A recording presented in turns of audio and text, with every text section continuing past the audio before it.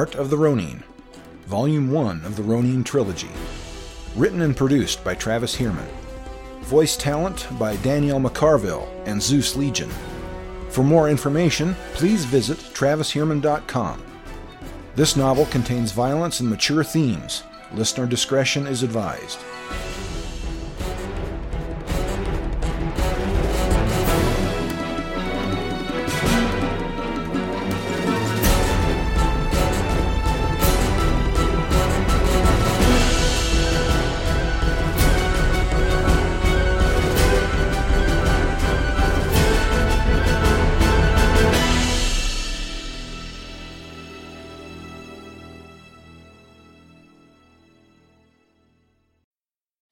Chapter 16. On this plain of mist, nothing but flat endlessness and red rising sun.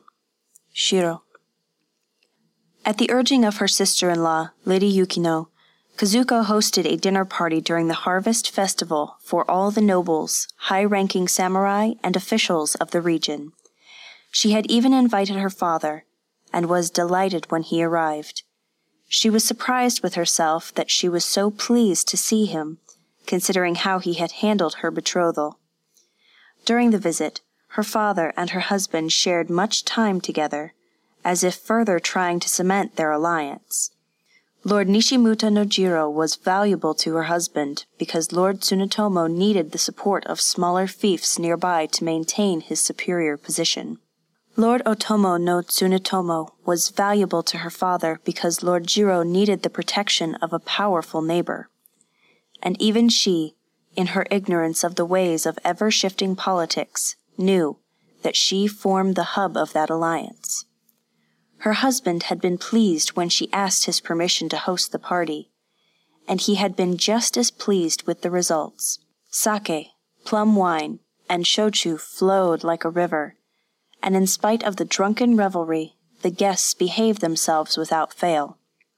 Fresh rice cakes and vegetables and sweets, delicacies from the sea, summer buckwheat noodles, all kept the guests pleasantly stuffed for the duration of their stay. Even the sullen, sometimes spiteful Hatsumi appeared to enjoy herself. She smiled and giggled, and Kazuko could almost believe she was her old self again. Hatsumi traded coy, meaningful glances with Yasutoki, glances pregnant with the knowledge of shared secrets.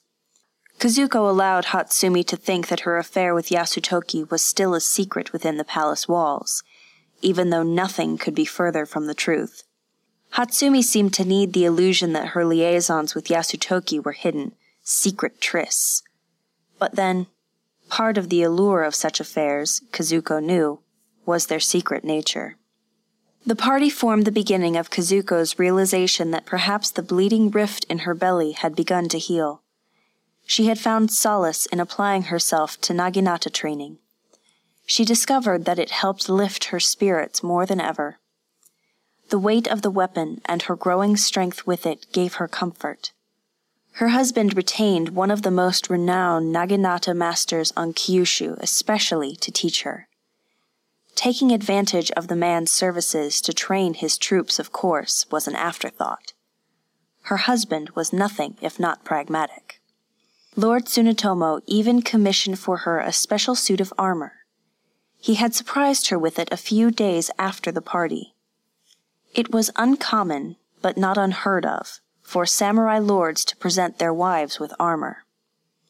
In the old days of warfare and strife, women had often been called to fight. She had been truly pleased, and her reaction had pleased her husband as well.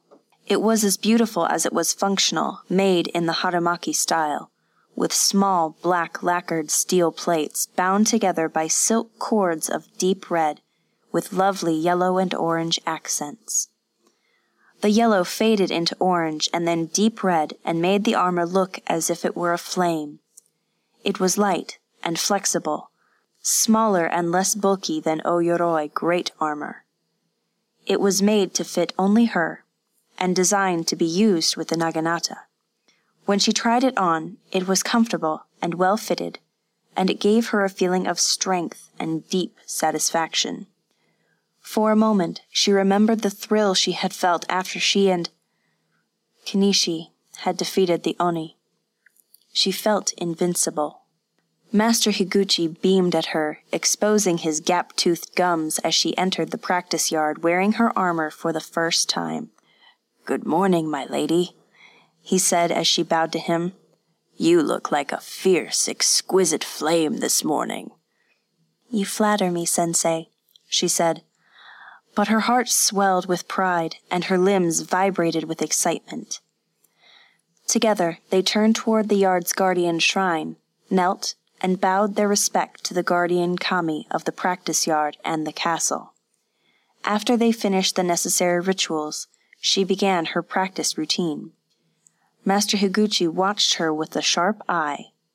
"You see now why I have you practice in your armor. It changes your balance and weighs you down." "Yes, Sensei. It is more difficult than I expected," she said, her breath huffing as he lunged and stepped and twirled and struck. The naginata grew heavy sooner, and her steps were not as quick or as sure. "But fear not. Before long the armor will become like a second skin. You will not mind the chafing. When you get used to wearing armor, you begin to feel naked without it. Nothing can hurt you when you wear it. Maybe you will want to wear your armor all the time." Then he laughed. "Yes, Sensei," she said. In a strange moment she wished she could put armor around her heart, so that nothing could hurt her there ever again. No more pain of remembering the look of a Ronin's face and the feel of his hands on her. No more bouts of stabbing sorrow.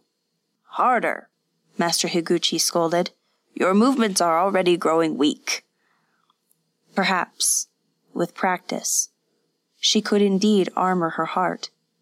With that silent resolve in her mind, the strength returned to her naginata blows, and the precision to her movements.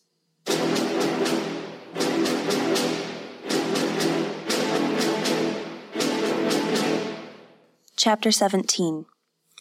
Looked for, they cannot be seen. Listened for, they cannot be heard. Felt for, they cannot be touched. Old Ninja Legend. Yasutoki welcomed the earlier departure of the sun on these autumn days. He was more comfortable in the dark, in the shadows. Only after the sun had set would Kage appear.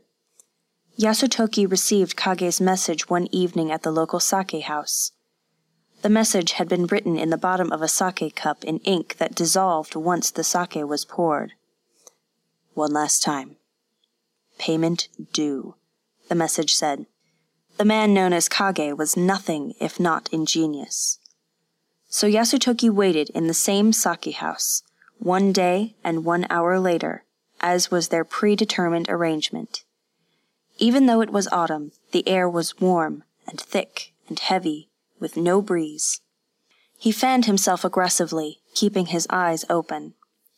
The windows of the sake house were flung open wide, but no breeze came through them, only mosquitoes, drawn by the smell of blood. So many succulent, drunken targets, Yasutoki mused. Such easy marks. The smell of burning incense made to drive away the mosquitoes was pungent in the air. Yasutoki waved his fan at a tiny, shrill buzzing in one ear. Despite his outward demeanor, his guts were a swirling tumult of suppressed excitement for 2 reasons. One was that all of the spies he sent in search of the Ronin with Silver Crane reported no success, and all of them reported on schedule, except one. That one had not reported at all. He did not employ men who missed appointed times. Something had happened to that man. Perhaps the man's disappearance was significant. Perhaps it was only a quirk of fortune, but it warranted further investigation. It was a clue he could follow. The second reason for his excitement was that this meeting with Kage should be the last. After this, Yasutoki would be able to send his information to the Great Khan. The Great Khan would be pleased. Yasutoki remembered the one and only time he had been in the presence of the Kublai Khan. That one time had been enough for the young man called Yasutoki to recognize a true power in the world. Kublai Khan, grandson of the great Khan Genghis, who had conquered nearly the entire world, would be the man who could exact vengeance on those who had slaughtered Yasutoki's ancestors. Some men were drawn to power, and some men liked to accumulate power for themselves. Yasutoki was both. The empire of the Golden Horde reached to the far corners of the known world, and it was only a matter of time before his own country fell under the Golden Horde's dominion. Only the difficulty of crossing the sea had kept them at bay this long. The Mongols knew nothing about sailing the high seas. They had to rely on the recalcitrant Koryu people for that. But now, the great Khan had set his sights on the palace of the emperor in Kyoto, and nothing would stop him now. Yasutoki had been little more than a boy when his father took him on a journey across the sea. Even then, his family had been scheming against the shogunate, looking for allies abroad to help bring down the hated Minamoto and Hojo families. He and his father had traveled in the guise of simple merchants. With a wry smile, Yasutoki realized that was indeed what they had been. They were selling their homeland to the great Khan, and the price was vengeance. Yasutoki had seen much of these tribal barbarians during that journey. He had seen their uncouth, almost demonic customs, heard their barbarous songs, eaten their almost unbearable food, and smelled their overpowering stench. They reeked of horse shit and the dust of the steppes. But more importantly, he had seen their vast numbers and the matchless power and speed of their armies. Samurai were tough, potent warriors, formidable swordsmen and skilled archers, but they could not hope to stand against huge units of Mongol horse bowmen that moved with the speed and precision of a flock of birds, in perfect unison.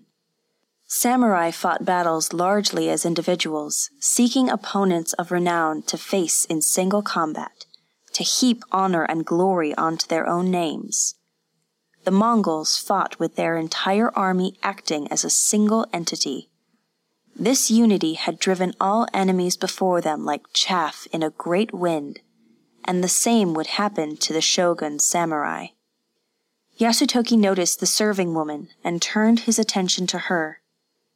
She was the wife of the owner of the Plum Blossom Sake House, and just as much in Yasutoki's direct secret employ as her husband. She stopped beside his table, bowed deeply, and said, "Yasutoki-sama, there is a message for you." "What is it? Who sent it?" "A man named Akihiro reserved a private room, my lord." "Excellent. I will go immediately." "He is not there, my lord. He said that you had something for him and that you should give it to me." Yasutoki frowned. He suddenly felt the weight of the pouch in his sleeve. The pouch contained the last of Kage's payment. "I am sorry if this displeases you, my lord." Her voice began to quaver. "Where is he?" "I do not know, my lord, but he left something in the room for you." Yasutoki nodded. "Very well, but you will accompany me. Only after I see what he left will I give you what is his." "As you say, my lord. I am sorry." She bowed several times. "Very sorry." She showed him to the private room at the rear of the establishment. Inside, the satchel rested in the center of the table. He kept his movements calm and measured in spite of his desire to rush across the room and seize it. He opened the satchel and revealed another nest of precious scrolls. He opened one of them and skimmed the detailed report of the fighting strength of the Shimazu clan, a powerful samurai family in the south of Kyushu. A sigh of relief escaped him, a sigh so profound it surprised him. He reached into his sleeve and withdrew the pouch full of coins and precious stones. He opened the pouch, extracted a small handful of coins, then retied the pouch. He handed the coins to the innkeeper's wife. As her hand closed around them, he seized her wrist and squeezed so hard she gasped with pain. Then, with his other hand, he snatched a handful of her hair and jerked her head back. She choked in surprise, her eyes bulging with fear. His voice was cold and deadly, and he glared into her eyes. "This is to remind you that you work for me, no one else. Do you understand?" "Yes, my lord," she stammered. "I understand. I am sorry for your trouble." "Good." He released her hand, then gave her the pouch. "You can give this to the man called Akihiro." "Yes, my lord." He released her hair, and she bowed again several times, her eyes brimming with tears. "Thank you, my lord. Thank you." "You may go." "Thank you, my lord." She departed quickly, fear lending quickness to her step. Yasutoki turned back to the table with the satchel. He had a great deal of interesting reading to do, and quickly. His carefully laid plan was finally coming together. So ends the second scroll.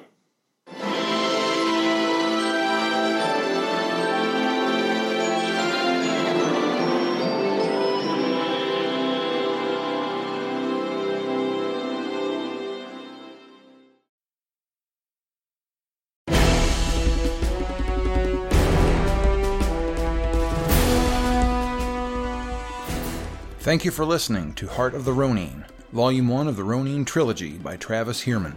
Volume 2, Sword of the Ronin, and Volume 3, Spirit of the Ronin, are available now on your favorite audiobook platform. Please visit TravisHierman.com, look me up on social media, or send me an email. I would love to hear what you think about the story.